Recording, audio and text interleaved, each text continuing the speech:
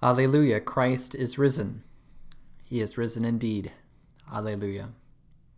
Grace, mercy, and peace be unto you from God our Father and the Lord and Savior Jesus Christ. Amen. Some of the Epicurean and Stoic philosophers also conversed with him, and some said, "What does this babbler wish to say?" Others said, "He seems to be a preacher of foreign divinities," because he was preaching Jesus and the resurrection. Acts 17, verse 18. Paul preaches to the men of Athens, the Jews in the synagogue, and the Epicurean and Stoic philosophers in the marketplace. Little does he know that he's also preaching to Americans who will hear his same words nearly 2,000 years later. Venture out into the marketplaces of America, into the common everyday life and daily conversations, and you will find a people who are also spending their time in nothing except telling or hearing something new. Between the newest TikTok dance craze, or the latest conspiracy theory, or the juiciest gossip about Miss Betty down the street, oh, didn't you know? Americans find a lot of pleasure in hearing or telling something new. When I was in middle school, I had a t-shirt that summarized American life perfectly. It was a NASCAR t-shirt, but more importantly, it was a Jeff Gordon shirt. I was a big Jeff Gordon fan. There was just something about that brightly colored rainbow number 24 DuPont Chevrolet that sucked me in. I had the duffel bag, I had the winter coat, the poster on my wall, the life-size cutout poster of Jeff Gordon, and then my favorite shirt, which had a Dale Earnhardt number 3 logo on the top and Jeff Gordon's number 24 logo on the bottom, and it said, "Out with the old, in with the new." My dad hated it. But that's only because he's more of an old school kind of guy. For him, you never replaced the old. The old was the best. When he would see my out with the old, in with the new t-shirt, he would say, "Out with the new, stay with the old, Jesse." He was like that about everything. When I bought my brand new 2008 Toyota Camry, he still preferred his 1993 Camry with over 260,000 miles. When I grew my hair out long over my ears in high school, he had me cut it short like when I wore it when I was 6. When I preferred a point system, he preferred a leather belt. And so it is with all Americans. Some cannot get enough of the new, and some cannot get past the past. We all get stuck, one way or another. Paul addresses these very kinds of people in Acts 17. The Epicurean and Stoic philosophers, they're both obsessed with new things.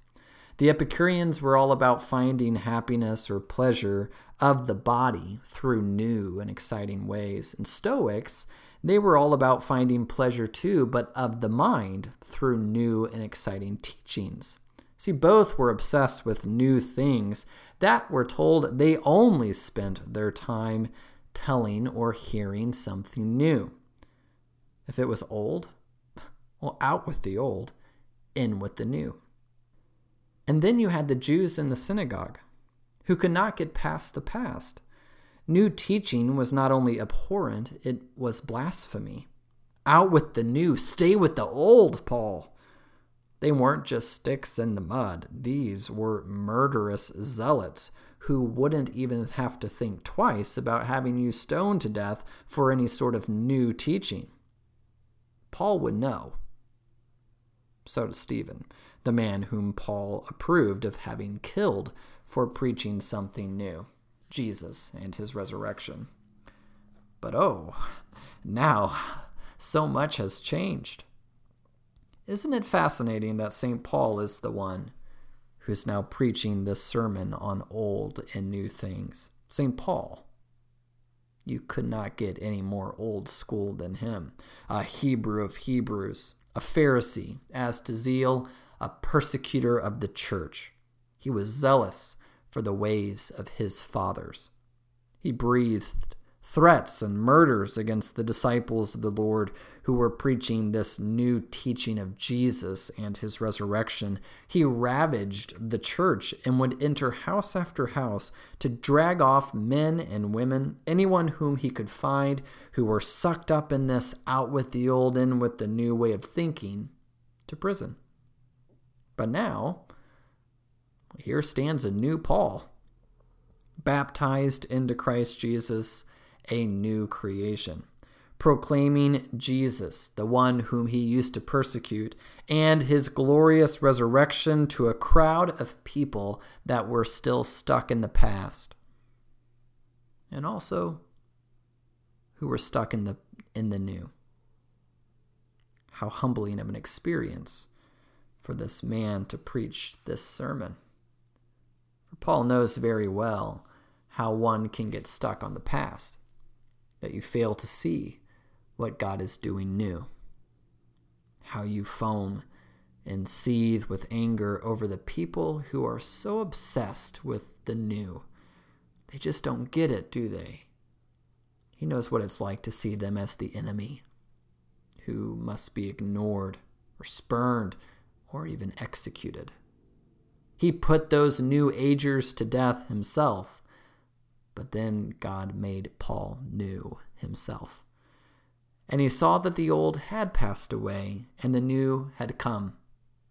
Paul writes in 2 Corinthians 5:17, "If anyone is in Christ, he is a new creation. The old has passed away. Behold, the new has come. Out with the old, in with the new." And the Jews, they needed to hear this message, that the new had come. But they weren't the only ones in the crowd that day. There were also Epicurean and Stoic philosophers and Americans who love to get stuck on the new, who can become obsessed with only new things, so much so that they fail to see what God has done in the past is still true today. That uncharted territory, the untrodden ground upon which our feet run, there's something both exhilarating and terrifying in the ever-changing waters of the new and the improved, that one quickly forgets about what is true.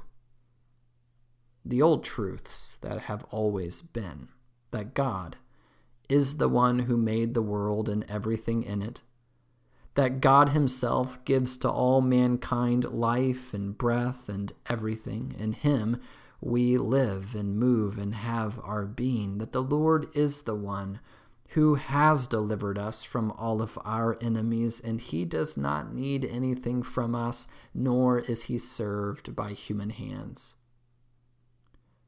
What a frustrating audience for Paul, some who were stuck in the past, and some who were stuck in the new. What do you even say to a people who get stuck in their ways, their old, dull ways, or their new and exciting ways? Paul knew them both well, and so he preaches the only thing he's got, Jesus, and the glory of his resurrection, and about the age to come, the future. Bede the Venerable, a church father from the 7th century who was put in a monastery at the age of 7 and raised by Benedictine monks and given a classical education, considered the smartest man in his time period, put it this way: the Epicureans, following the stupidity of their teacher, they put happiness in the pleasure of the body alone, and while the Stoics, they placed it solely in the virtue of the mind. Although they disagreed with one another, they were united in opposing this strange Apostle Paul, who taught one ought to be happy, but that this would never be achieved in the present time or by human power, but only by the grace of God through Jesus Christ in the glory of the resurrection in the age to come. For Paul, he was no longer stuck in the past, and he's not caught up in the new. He proclaims what God will do in the future, but he doesn't get stuck there either. He declares in his sermon the times of ignorance God overlooked, but now he commands all people everywhere to repent, because he has fixed a day on which he will judge the world in righteousness by a man whom he has appointed, and of this he has given assurance to all by raising him from the dead. Past, present, future. It's all there for Paul, and it's all there for you. But Paul won't let you get stuck in any one of them. God is over them all. For God has fixed a day. It's been done in the past. A day when he will, it's coming in the future, judge the world. So you must now, today, repent. And why is all this so? Because a man who died lives, and he's coming again. Jesus, who was, who is to come. So repent. The dead man lives. Christ Jesus our Lord, he will come to judge the world. Christ has died. Christ is risen. Christ will come again, past, present, and future. Out with them all. In with them all. It doesn't matter. The Lord is over them all. And so the Lord reigns over your past, including all the parts you try to run and hide from. He reigns over you now in this new present reality in your baptism, including all that terrifies you or excites you. And he will reign over you when he comes again to judge the living and the dead. What's our assurance that all of this is true and not some wish of a babbling fool? Our assurance is simply this: Christ has been raised from the dead. That is your assurance right now. And that has been your assurance all the days of your life. And it will be your assurance when our Lord comes again. Amen. Alleluia, Christ is risen. He is risen indeed. Alleluia. Now may the peace of God, which surpasses all understanding, guard your hearts and your minds in Christ Jesus our Lord. Amen.